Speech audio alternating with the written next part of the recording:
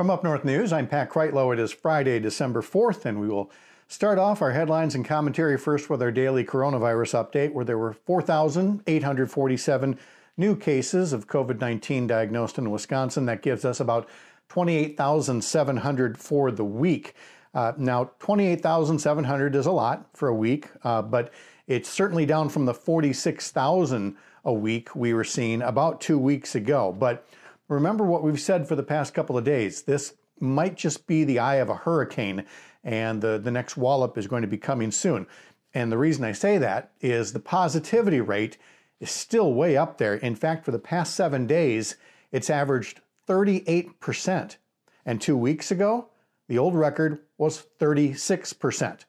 And bear in mind that the traditional guidelines, going way back to the start of this pandemic, have been that before you really start opening things up, you've got to get that positivity rate down to 5%.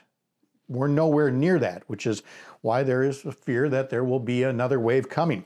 Another 63 deaths were announced by the Department of Health Services. The death toll is 3,625.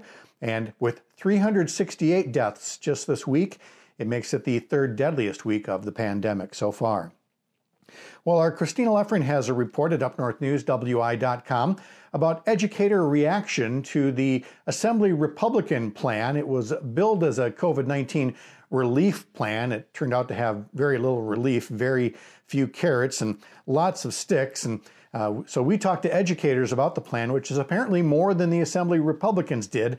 Educators tell us they were not consulted before this plan came out, and it shows because it certainly does things like requires schools to be open, even though there's no vaccine yet, to help make the workplace a little less deadly potentially for teachers and staff. And again, there are financial penalties involved for already strapped school districts. So what the educators told us was, if you want to be helpful, Wisconsin legislature, well, first, meet. Second, help with connectivity, with broadband issues. That's what so many kids are having problems with right now. And of course, the big one, if you want to open the schools, you've got to close the bars and restaurants, and you've got to give those bars and restaurants a lot of financial help if that's what you want to do to make sure the schools stay open. Otherwise, we keep riding this roller coaster and more people lose their lives. To election news now, where President Donald Trump received a pair of setbacks in Wisconsin courtrooms on Friday. Let's start with the federal lawsuit. Remember, he filed in federal and state court trying to get some 200,000 legally cast votes tossed in just Milwaukee and Dane counties. Well, on the federal case, a federal judge on Friday, a Trump appointee, by the way, Brett Ludwig is the judge's name, showed a lot of skepticism, to put it mildly, about the case. And why would a federal court be able to overthrow an election and then toss it to the Wisconsin legislature?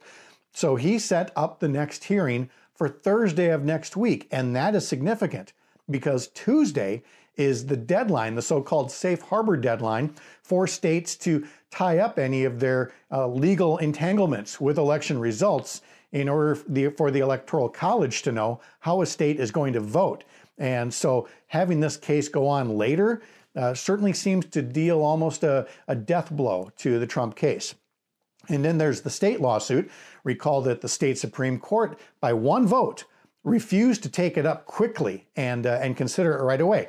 Kicked it to lower court. That lower court hearing was also held on Friday. A Racine County judge heard some of the initial aspects of the case and scheduled the next hearing in that case for next Thursday as well. Well, we'll continue to follow these stories and much more. You can follow us online, upnorthnewswi.com and upnorthnewswi on your favorite social media feed. And as I've said almost every Friday, I'm going to say it again. Have a great weekend. Have a safe weekend. Use your head, use your mask, and we'll visit next week.